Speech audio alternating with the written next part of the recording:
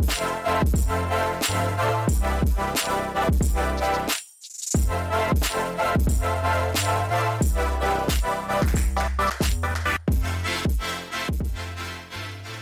everybody, and welcome to another episode of CMO Conversations. I am really excited to bring another Salesforce alumni onto my show today because that means I've worked together with our guest. Lauren and I go way back. I have today Lauren Vaccarello, who is the CMO at Talend, and Talend is the leading tech company in the field of data integration and data integrity. The thing that's really interesting about Lauren is that she, when I was working with her and kind of prior to that, was known as being a powerhouse of digital marketing. And there aren't a lot of CMOs that come from digital marketing. And so today we're going to talk about how she made that leap and what does it mean and what could it potentially some pointers be for those of you who are in what we would kind of, or Lauren kind of termed yesterday when we were getting ready, the sort of more back-end marketer. How can you kind of move from being a back-end marketer to being recognized within your company, having visibility in your company, and also like growing your career like she did? So Lauren, let me hand it over to you and you can give us a little spiel on yourself and where you are in your role at Talend. Awesome. And thank you so much for having me. I love talking to you, to Salesforce marketers. It's so funny how many people from our time at Salesforce are now sort of littering the valley as CMOs. And it's super fun, huh? It's so great. And I just think back, and who would have thought back when we were like in sixth sphere that this was going to be the breeding ground for all of these marketing leaders? I know, it's crazy. Like more than half the people that we worked with on that floor in that little like half floor area are CMOs now. It's amazing. Yep. It really, really, really is. And it was such a good training and such a good way of looking at things. So I lead marketing at a company called Talend, but how I got here has been very circuitous. And I had met Trisha, I want to think how many years ago, 12, 13 years ago at Salesforce. And it was totally different time. It was $750 million in revenue, like 2,000 employees. We were not the category leader. Digital was this new thing that Salesforce was starting to do. And hey, we should build out digital. And I got hired to build out paid acquisition. I really, really sort of fought the idea of being like the search girl because that's what I did. And that's what I was really good at. But I didn't just want to do that. I wanted to be more than, the search girl. Not that there's anything wrong with doing paid search, but there were so many other things I saw and had ideas about. So the way I looked at things was, how do I look really holistically? Search is this massive, massive focus group, and we're getting all of this information. And how do we do everything from learning about what keywords, which are really market trends, and how do we work cross-functionally?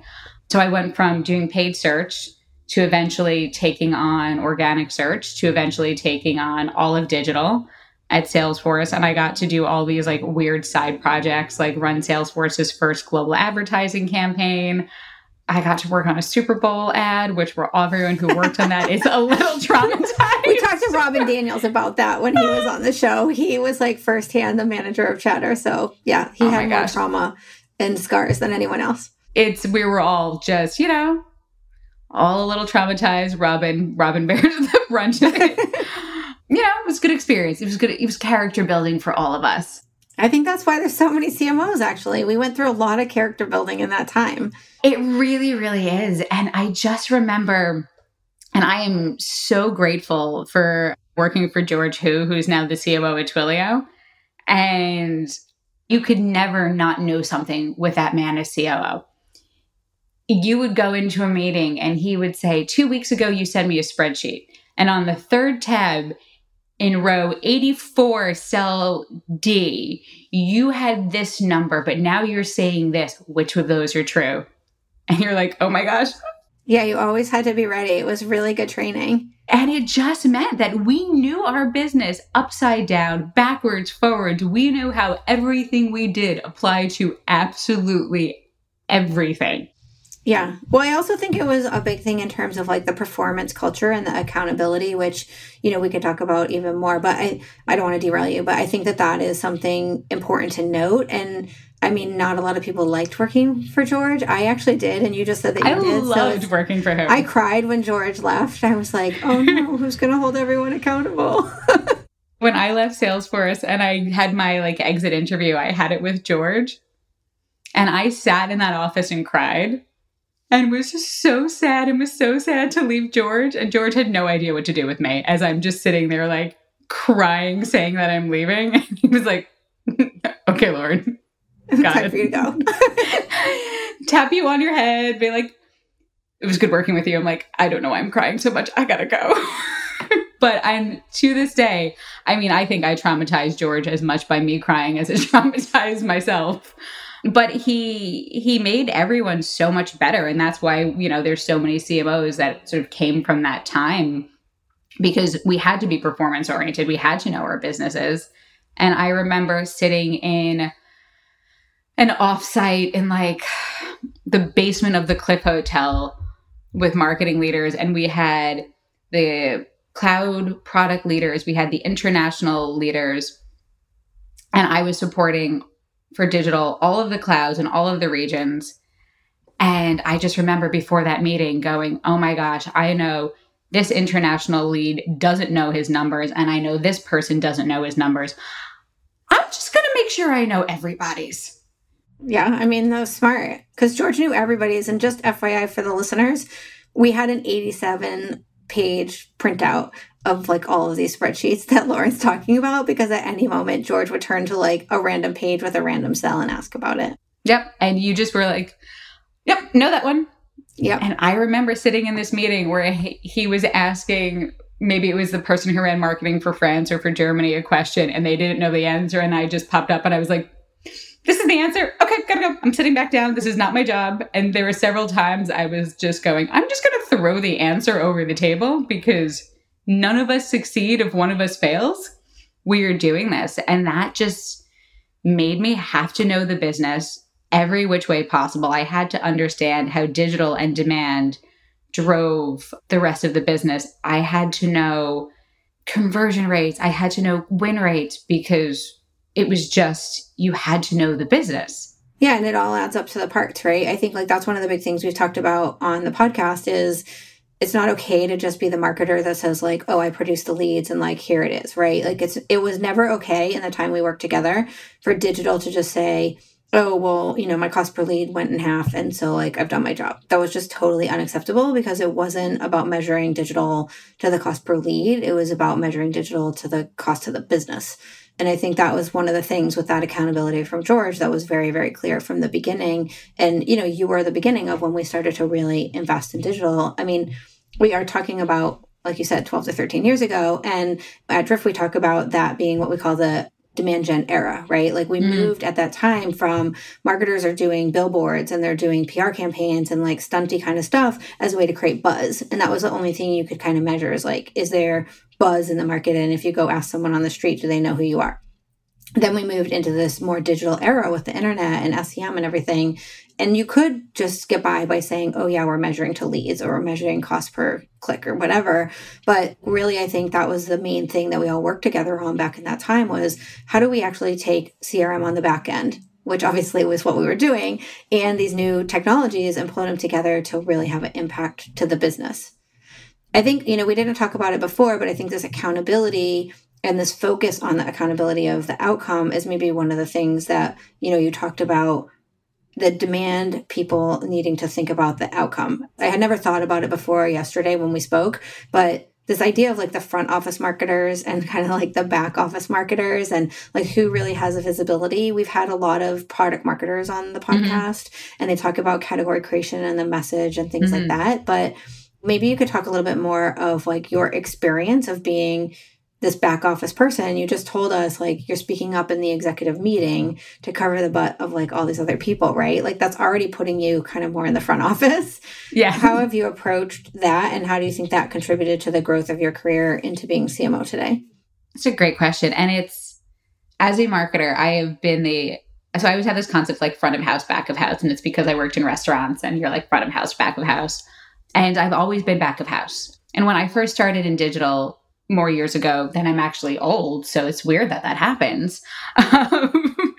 Digital marketing wasn't a thing people did. It was not a socially acceptable profession. I remember my office was literally in the hallway of my first job. my office, my desk. My desk was in the hallway of my first job as like the weird digital person. And digital marketing, and we think about where it came from, was the people that sat in the hallway. We worked on the websites, we were technical. And then you had the strategy people, you have the product marketers, the people that get on stage, the people that talk to sales, the people that tell the story. And product marketers, which is an incredible skill set to have, is to tell that story, are the people that have the most visibility.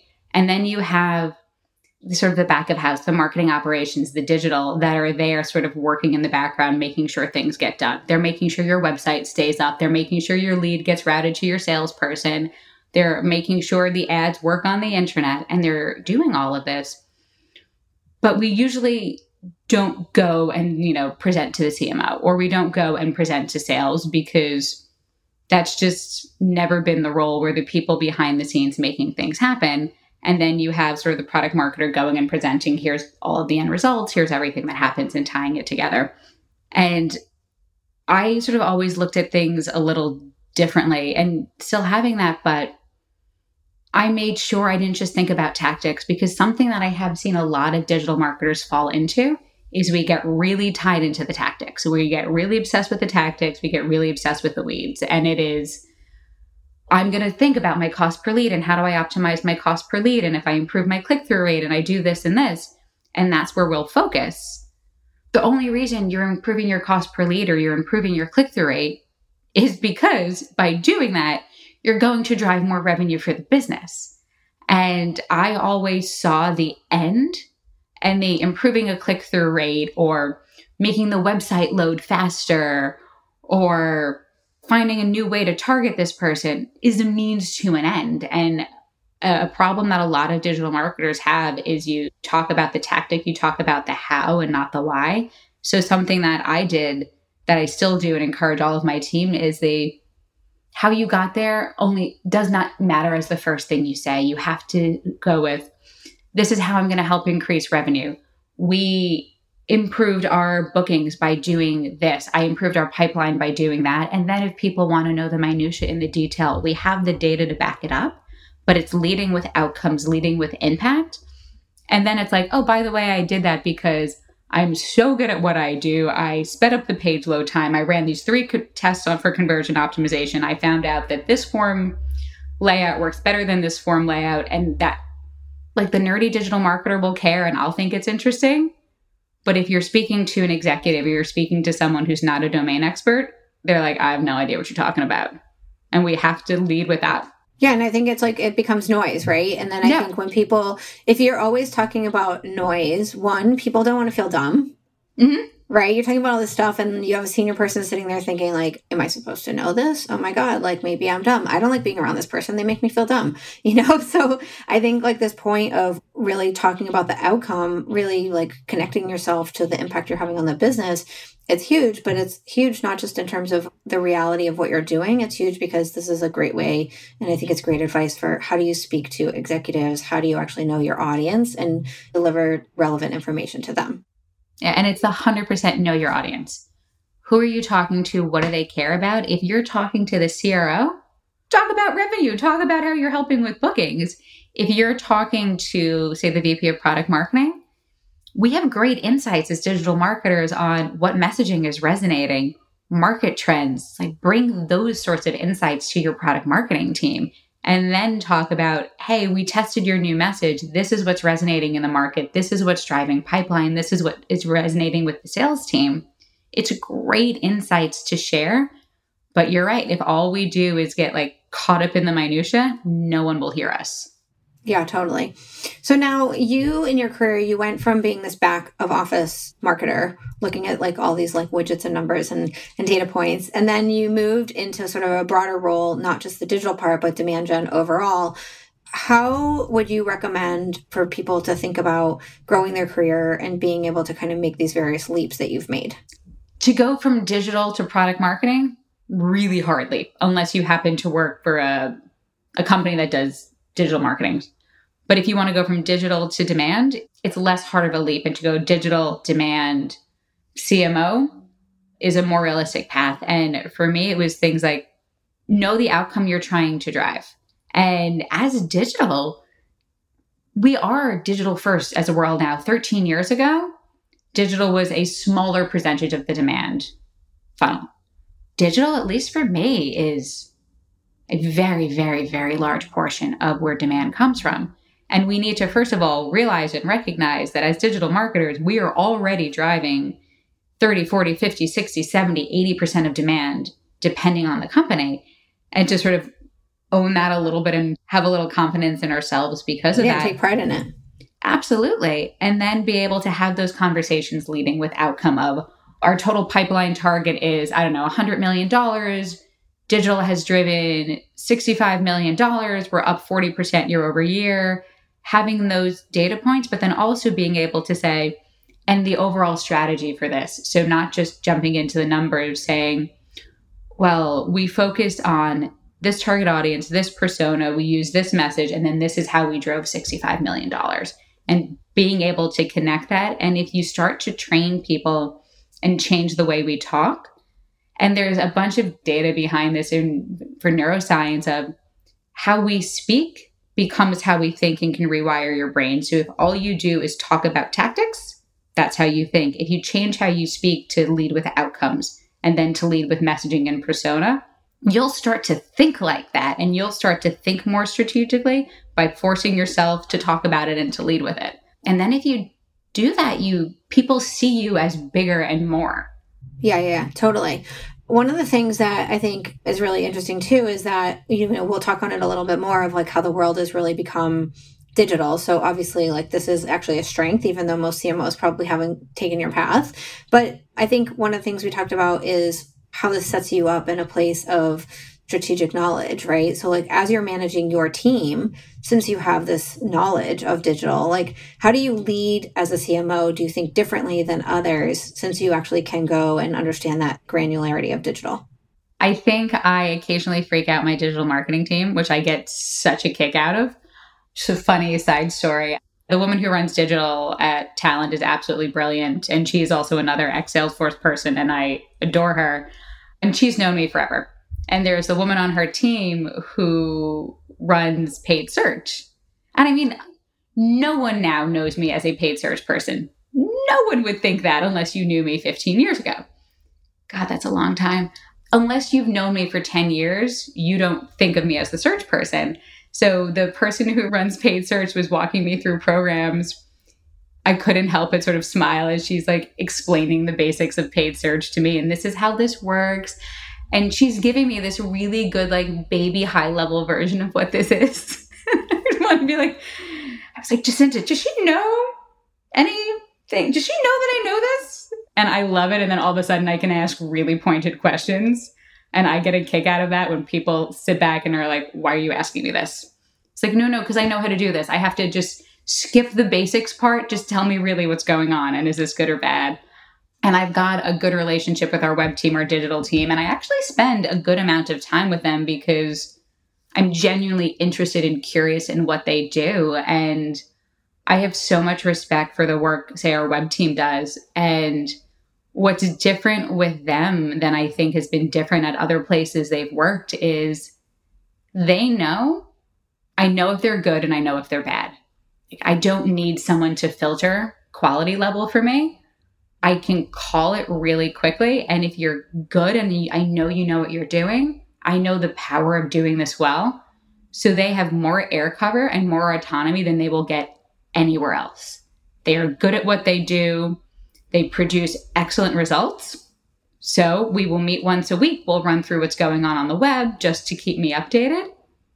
But the woman who's my director of web strategy is like, we print money. Lauren lets us do what we want as long as we keep printing money. I was like, those are the rules. Yeah, that's awesome. That's always a great place to be in. And I think there's certain programs that we do, and you see it in every company where it's just like, okay, it just goes, it goes, it goes. And we have customers too, like Mariana at PTC. She has this solution where she has 6 Sense, us, and people.ai. And she calls it like the money machine. She's like, if we just make this run, then it does great. But she's leading all digital transformation for PTC, which is a huge company. And it's because it works. And she's opened this door where people trust her because she's proven out something that contributes directly to their revenue. And that's what I think the strength for marketers today is, like you said, back to the outcomes. If you can demonstrate the impact you're having at a strategic level, you get a lot of respect. Absolutely. And with Marianne at PTC, I could imagine her having such a good job because no one is nitpicking everything that she's doing. It's like, you're driving results. I've created this money machine. You can nitpick this, or you can have me go and tackle the next topic. And even with the web team that we have, as much as I'm a pain in the butt for them because I know what they do, it is, they know how to make money. And where there's an advantage for having someone with a digital background is I can translate. So even if they aren't always, here's the outcome, this is what we're driving, I know what they do enough that I can translate in my head of this is really what you're trying to say to me. And I think as a leader, it's up to me to help them be able to communicate in a way that worked for me, and they talk to someone who doesn't understand. So for me, it's I have to help teach them and get them to a place where they can have these conversations with someone who isn't a functional expert. Mm-hmm. But when they're talking to me, I'm like, just tell me what's going on. Yeah. Go in the weeds. It's fine. Exactly. Yeah, that's awesome. Well, so when you started talking about like your desk in the hallway, like that's kind of derogatory. And then you talk about like, oh, I was this like geeky number person. So the way you present it and how you even talk about yourself is like a little bit underqualifying, I would say. Yeah. And then you talk about how you like took on bigger roles, how now you're CMO. Like, was there an element of imposter syndrome ever that you had? And how did you get through that? Oh, 100%. 100%. I think there still is for everybody. I still remember a meeting that I had when I first started at Salesforce, and I will never say who I met with, that I was doing one of the like meet people and introduce when you first start. And I remember talking to someone who I still know, who very likely does not remember they said this to me. And we're in the room and, they're like, oh, where did you come from? What were your jobs before? And before I worked at Salesforce, I worked in industries that you had to be really good at digital. But they weren't industries that were reputable tech industries. I didn't work at some big fancy company. I worked in like gaming and online trading and online education because at the time, that's where digital mattered. That's where digital mattered. And I remember saying this to this person, and they were like, you probably shouldn't tell people that. It doesn't give you very much credibility. And I was like, okay. And I'm new to tech. Well, I'm new to that space. And I just remember sitting there going, this is where people that are good came from.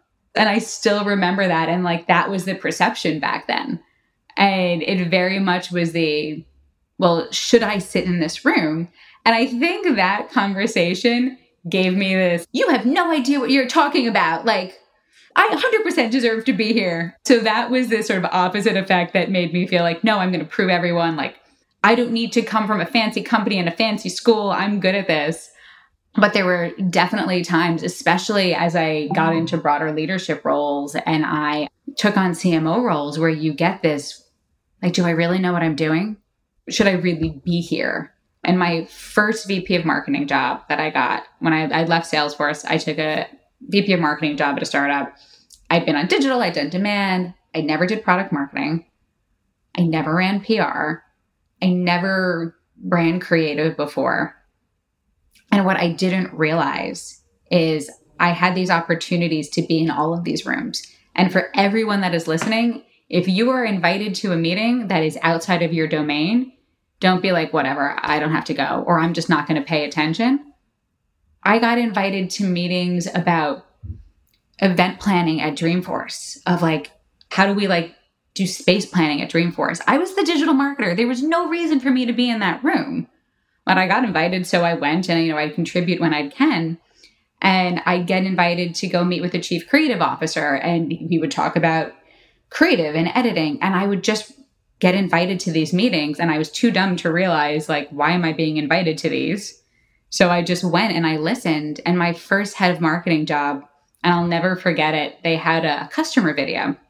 And they did a customer video, and I had never worked on a customer video before. I'd seen you work on customer videos, but I never did a customer video.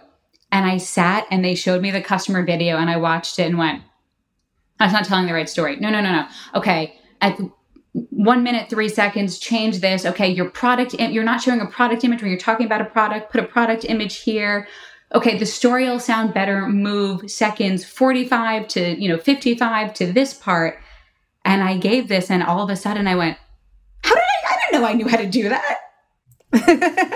Yeah, you had just watched it enough and you learned and you were observant enough to kind of pay attention. And that's what it was. And it was like giving me the opportunity to do that and taking the training wheels off. But I'd seen you do it. I'd seen people do it. And I listened so much that all of a sudden I went, I think I know how to do this. Oh, wow. I think I know how to do this.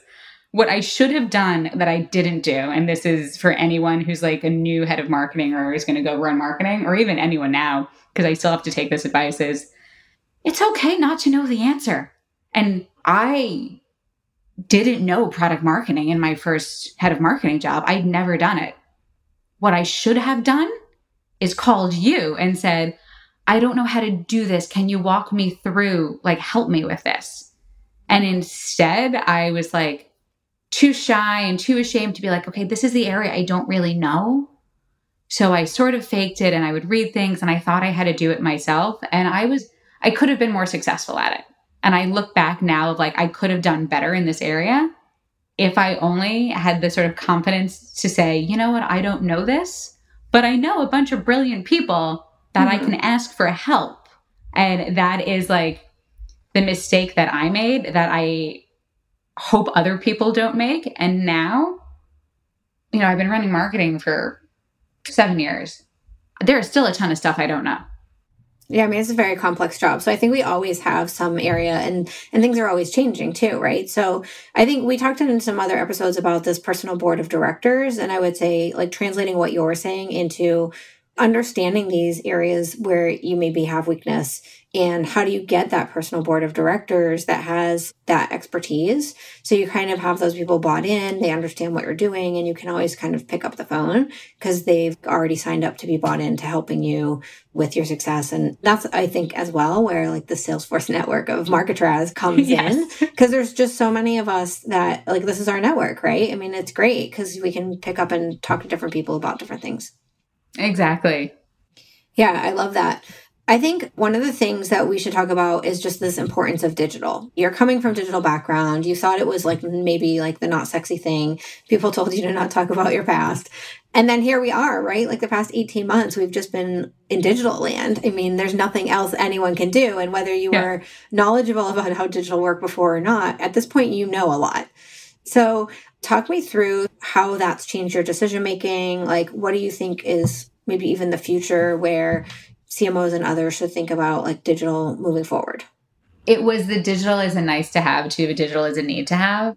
We've got a customer who at Talend who's absolutely brilliant, and he is in marketing operations at Estee Lauder. And what he's done since COVID hit in terms of digital transformation is absolutely incredible. And hopefully JG won't listen to this if I misquote the exact number of years, but they had a certain amount of revenue expectations for e-commerce and for digital for 3 years out. And it came to fruition in 2020 because that's amazing. Everything that we do has to move to digital, and it's caused them to completely rethink, okay, what are we doing? What's the experience? And if you think about how you buy makeup, and if you're going to go buy Estee Lauder, you're going to go to the makeup counter or you're going to try stuff on. It's an in-person experience. And now you live in a world where there is no makeup counter. You're not going in person. What do you do? And I love what they did. And they were like, well, we had to rethink this. So we had these virtual beauty advisors. We changed what people's jobs are to create a very different type of experience where you can still have that personalized conversation, but you can have that digitally versus in person. And even the way they looked at, well, what are the types of products we email customers about? When you get the email newsletter that's hey, Trisha, go buy this, which I love those. And that's how I do all of my shopping, is because marketers are really good at targeting. But during COVID, the products we needed were different. You know what? I really didn't wear a lot of makeup during COVID. That wasn't super important. What I needed was hair care products and more personal wellness. And I didn't need mascara because I'm sitting at home. Nobody cares if I have mascara on anymore. So it forced them to totally rethink their products, how they went to market. And I think they've done such an incredible job at digital transformation. And then even on our end, and every marketer today is this new merger of analog and digital. What are our expectations from an analog world that now bled into digital? And because I've always been so digital, I actually really love events. I love events and field marketing. I get such a kick out of it. And I see the value in it in a way that I didn't when I was just leading digital. What COVID forced us to do that is not going away was when you hosted a webinar pre-COVID, it's like, here's the webinar, the speaker goes on, and there's no personal connection. You don't go to a webinar for a personal connection. And since COVID hit, I had a 5,000 person user conference online. I have all of my field marketing events online. I have all of my executive programs online. I'm not going to go to an executive event and make it feel like a webinar that's cold and sort of distant. It has to feel personal. And this forced that degree of art of marketing and how do you make a digital experience feel personalized and feel like there's that human connection. That I would have never expected that to happen. I would have never pushed for that. But now I've got these incredible executive programs where we have these bespoke 10, 12 person executive programs and executive events that like meaningful connections are built completely virtually with people around the world, which is incredible. And I would have never expected. Well, and I think we never would have thought about it before, right? I mean, on a personal level, I know like before COVID, I had a friend who ended up on bed rest, for their pregnancy. And we had to cancel the baby shower. We're like, oh, you're on bed rest. There's no baby shower. And like how many people have had babies during COVID? And there have been huge online baby showers, virtual experiences, etc. I mean, it's just the entire change of mindset. But I think like if we go back to your Estee Lauder story, I mean, you're at a company that is helping companies deal with their data. Yep. And I think this whole digital, what you were really strong at back in the day was this understanding of the data. So how do you think that has transformed like you as a leader and your marketing team? Because the world is so digital now. Is everybody now more knowledgeable about the data? I wish everybody was. It's not. I will say my random comment about data in general is the good and bad thing about data and being data driven is we have so much data and so much information. We are so data driven. But the bad thing is we have so much data. We're so data driven. There are times, and I will say this, and then I'll talk about why you should be data driven and contradict myself. There are times you need to just do what you believe is right and not get super caught up in the data. Like, with PR. My PR and thought leadership program is not going to drive $1 in trackable revenue. Yeah. Doesn't mean I shouldn't do it. How you measure it and does it work is softer and different. And when I know you've had people come on and talk about category creation. And so even the work we did at Salesforce zillions of years ago of how we took Salesforce from you're buying a CRM to this is what you run your business on. Mm-hmm. A leap of faith had to go into that because you're spending a ton of money and a ton of time and you're like, it will work. Trust me. And then it's Mark and he's brilliant. So of course it worked. So you have to have part of marketing that you're willing to have trust and faith and a belief, verify, but go. The rest of marketing, though, you definitely need to track and understand what you're doing. What's interesting, especially as, you have like account-based marketing and marketing in a lot of ways changing, what we track and measure becomes different. And the thing that I push my org for is if you have a crazy idea, I won't say no. If you give me an idea, I will push you on it because really what I want to know is tell me at the beginning, what problem are you solving? How are you measuring success? Mm-hmm. And then tell me, I want to go run a data escape game and we're going to do this virtual game where we get all these people and they solve all these quizzes and it's like a virtual escape room. I'm like, cool. That sounds cool. Why are you running it? What's the impact of the business? Why would we do it? Yeah. And if I ask these questions and people think I ask because I disagree and I'm like, no, it's a cool idea. I have no idea why you're doing it. And you're like, oh, I'm doing it because we need to drive leads or pipeline or unstick deals. And this is what we're going to do. And this is how I'm going to measure success. I'm like, great. Sounds like a cool idea. That sounds like a way to achieve that. And that's the thing I've pushed my org on a ton is don't tell me your idea because all ideas seem interesting. Tell me what you want to do with it.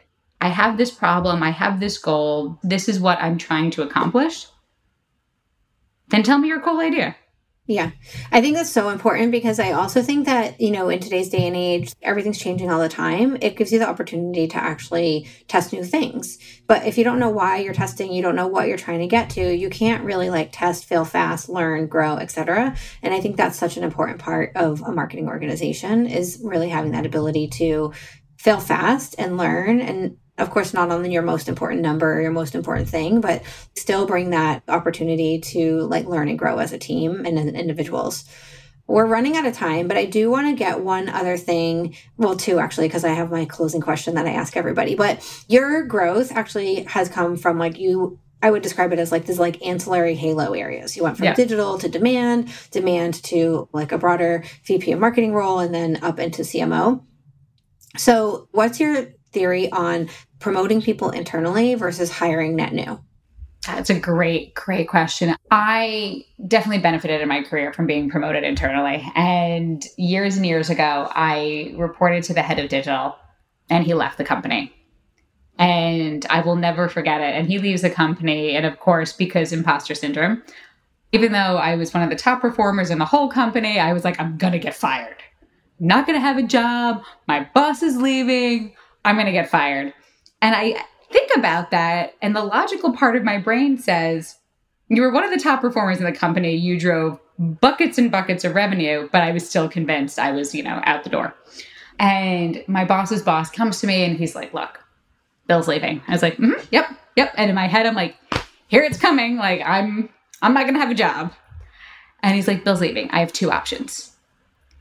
And he's like, I could hire someone externally, or I could give you the job.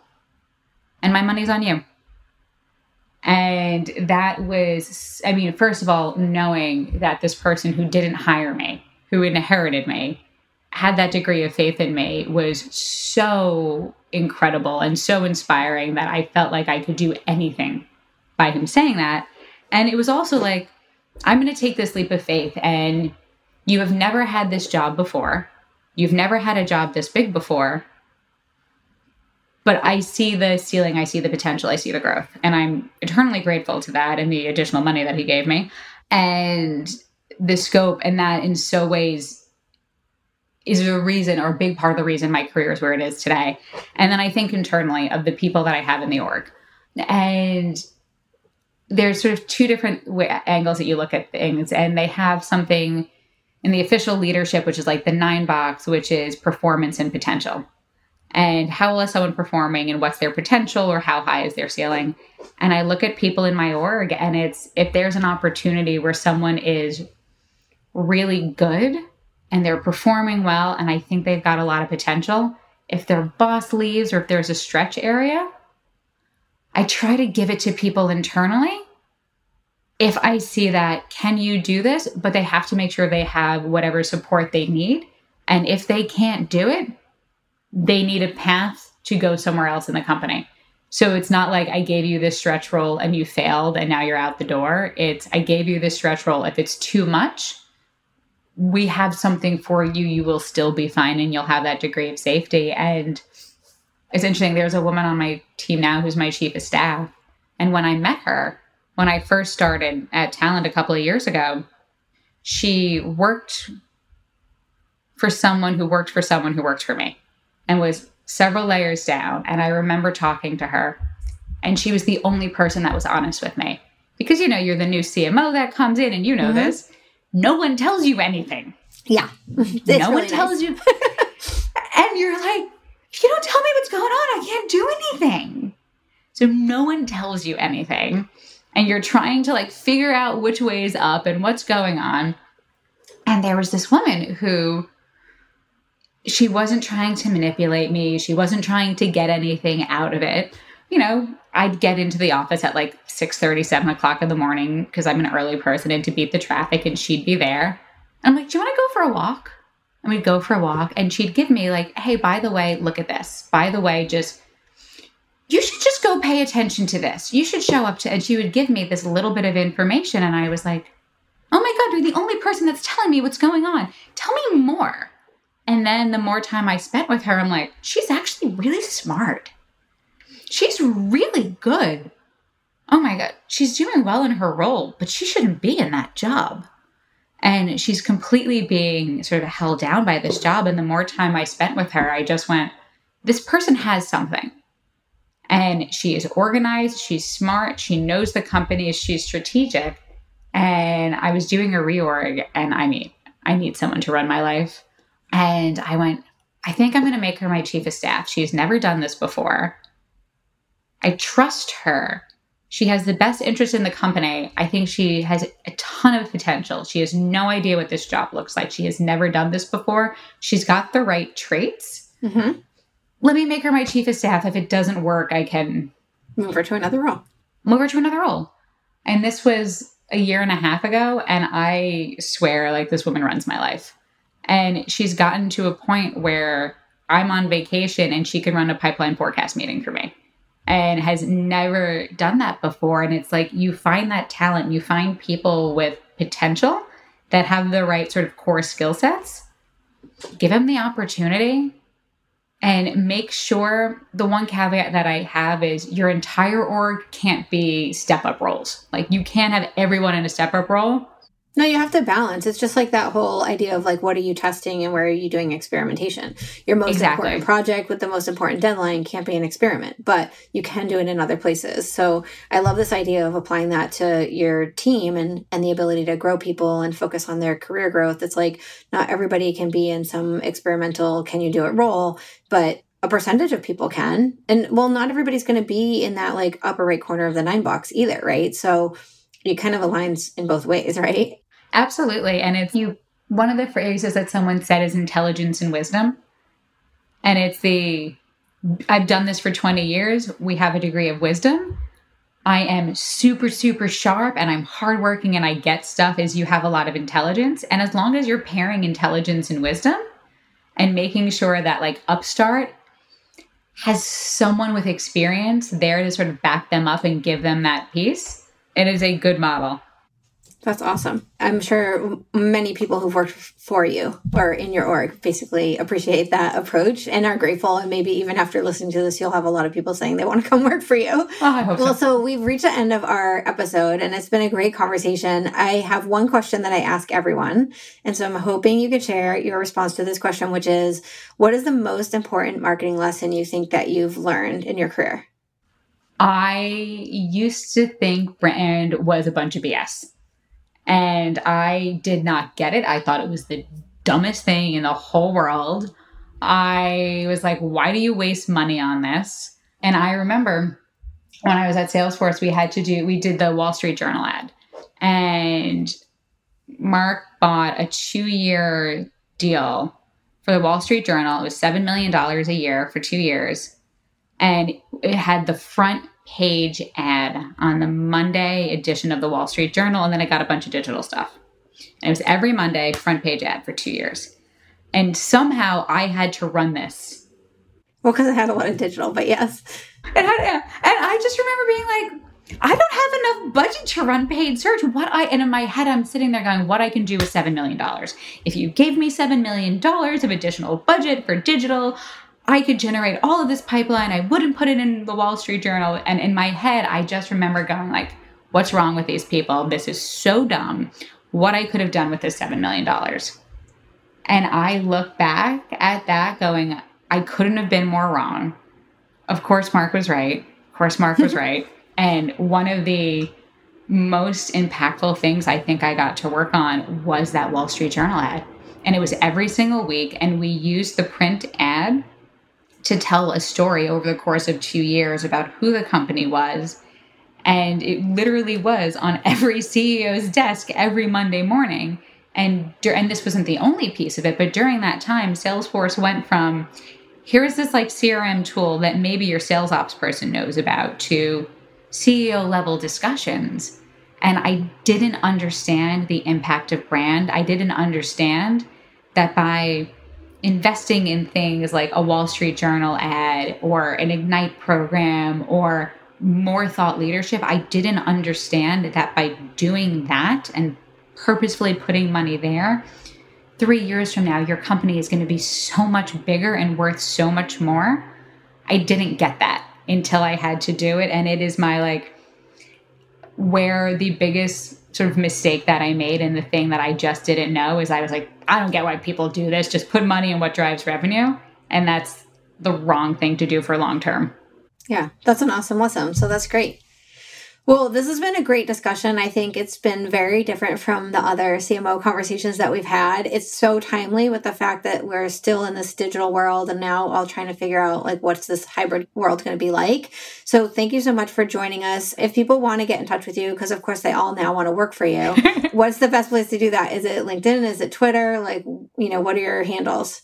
LinkedIn. I would say find me on LinkedIn, just Lauren Vaccarello, really unique name, so easy. I am on Twitter as @LaurenV, but I am a lurker, so I will watch and occasionally retweet, but I think I post something like twice a year. Yeah, awesome. Thank you to all of our listeners. If you like this episode, please share and recommend, whether you're in, Apple or Spotify or wherever it is that you're getting your podcasts. Go in and make sure that you rank us as 6 stars. We have high achieving goals. And once a month, I share customer-centric, data-driven, and barrier-breaking marketing headlines. And that is in my newsletter. And we're actually doing that twice a month. So once a month, I promote the podcast. The other, I have just a newsletter about where the world in marketing is going. And so I encourage you to sign up for the newsletter as well as listening to the podcast ongoing. And thank you to all of our listeners. And thank you to you, Lauren. Awesome. Thanks so much.